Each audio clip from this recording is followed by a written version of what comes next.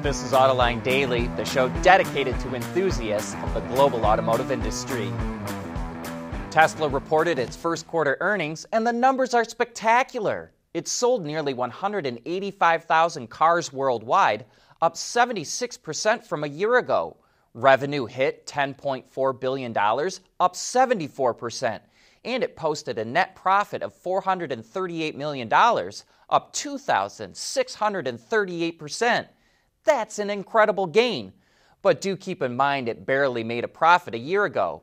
Even so, it was the highest profit the company ever reported. But strangely enough, the stock market pretty much shrugged at the news. Tesla stock was up 1%, the lowest gain of all the U.S. EV companies. One reason investors may have been looking for more is that Tesla earned $518 million from selling EV credits, and it pocketed over $100 million from selling some of its Bitcoin. If you take those numbers out, then Tesla actually lost money on its core operations. Some investors may be waiting for Tesla to post a profit simply from selling cars. Even so, Tesla's financial performance was so strong that Elon Musk is now on track to earn a bonus worth $11 billion in stock options. Musk doesn't earn a salary at Tesla. All his compensation is based on market cap and top-line growth and paid for in stock. Toyota's Woven Planet subsidiary, which it created to develop mobility solutions and other advanced technologies, is acquiring Lyft's self-driving division called Level 5. The automaker is paying $550 million for the company, which will expand Woven Planet's footprint beyond Tokyo with engineering teams in Silicon Valley and London. This is the latest in a number of autonomous partnerships Toyota has formed, and our question is why? The automaker announced a big in-house AV development effort, so why is it making acquisitions and forming partnerships instead of developing the technology on its own? When Cadillac first revealed its all-electric Lyriq SUV last year, we wondered why it showed it off then, since it was still 2 years away from going on sale. But last week it unveiled the production version 9 months ahead of schedule, thanks to virtual testing and validating the vehicle. Some of the things it enhanced in the virtual world was cabin comfort for all passengers, aerodynamic improvements to boost range, and creating a quieter interior. Thanks to the sped-up development process, the Lyriq is now scheduled to go into production in the first quarter of next year. GM says the virtual tools are reducing its engineering costs by $1.5 billion a year. Automated and autonomous driving are important developments that help make the traffic of the future safer, more efficient, and more comfortable. We are ZF. We want to know what drives your testing. OTA, connected car, diagnostics, remote testing. Intrepid Control Systems is here to help you work from anywhere. Intrepid Control Systems, driven by your data. Well, does not look like the Hyundai Kona N will be the first N model with all-wheel drive, but we are learning more about the performance SUV. We talked previously about its roughly 275 horsepower, 2-liter turbo engine and 8-speed DCT, which has been specially tuned for the Kona. But it's also going to feature an electronic limited slip differential, which controls torque to the wheels and helps improve cornering. Hyundai claims the Kona N will do 0 to 100 kilometers an hour in 5.5 seconds. No surprise that you'll find sporty seats on the inside, but it also gets a new 10-inch infotainment screen and digital cluster, along with a head-up display. Now we're just waiting for price and our chance to drive it. Honda is showing off an interior design philosophy that its future vehicles will be modeled after. Honda says it's going for a simplistic look without a lot of visual noise. Some of the things Honda keys in on is only having a few buttons and knobs, creating good visibility for the driver, and adding a little character like air vents that stretch across the entire cabin. The all-new Civic will be the first vehicle with the new interior design philosophy, and we're guessing this design sketch shown in a video released along with the story, will be similar to the one in the new Civic.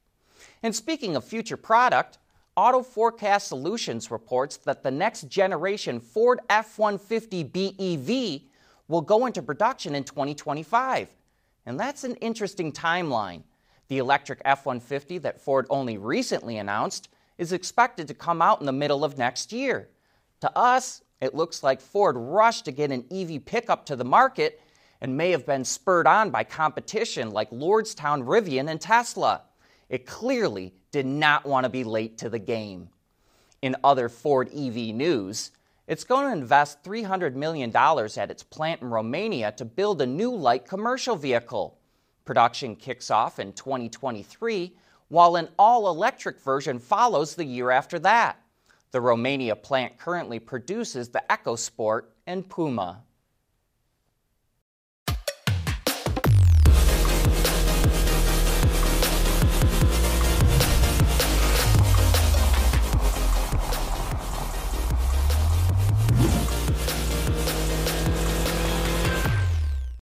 The world is changing at an ever-increasing pace. No matter what the mode of transportation, there is always the need for an efficient propulsion system. And that's exactly what BorgWarner has been doing since the earliest days of the automotive industry. Hey, have you heard of Arrival? Well, that's the British startup that's going to make electric vans. But what sets Arrival apart from the rest is that it's going to make them in mini factories instead of giant ones. And this could be the beginning for a revolution in micro-manufacturing.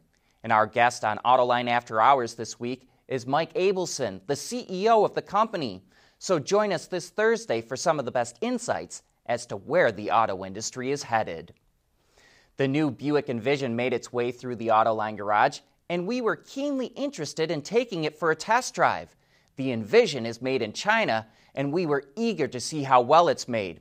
We found that the fit and finish, both inside and out, as well as the paint job, are world-class.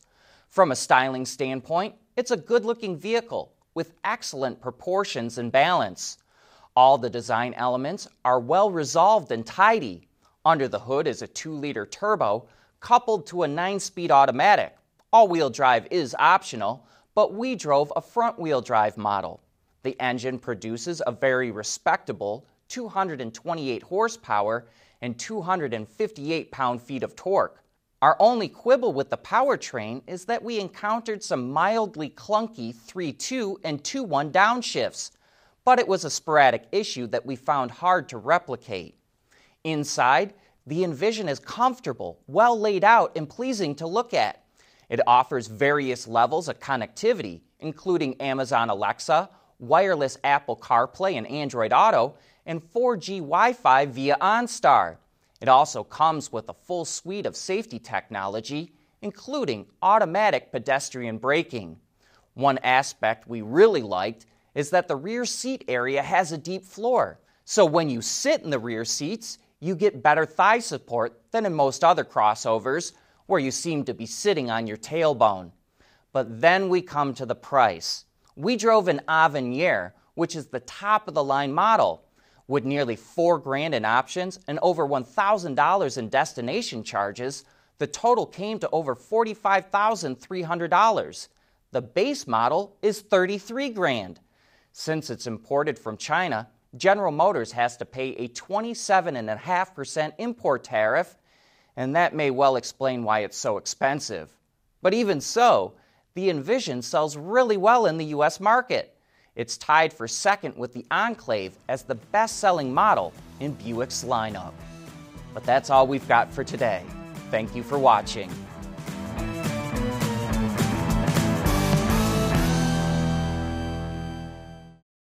Autoline Daily is brought to you by Bridgestone, solutions for your journey.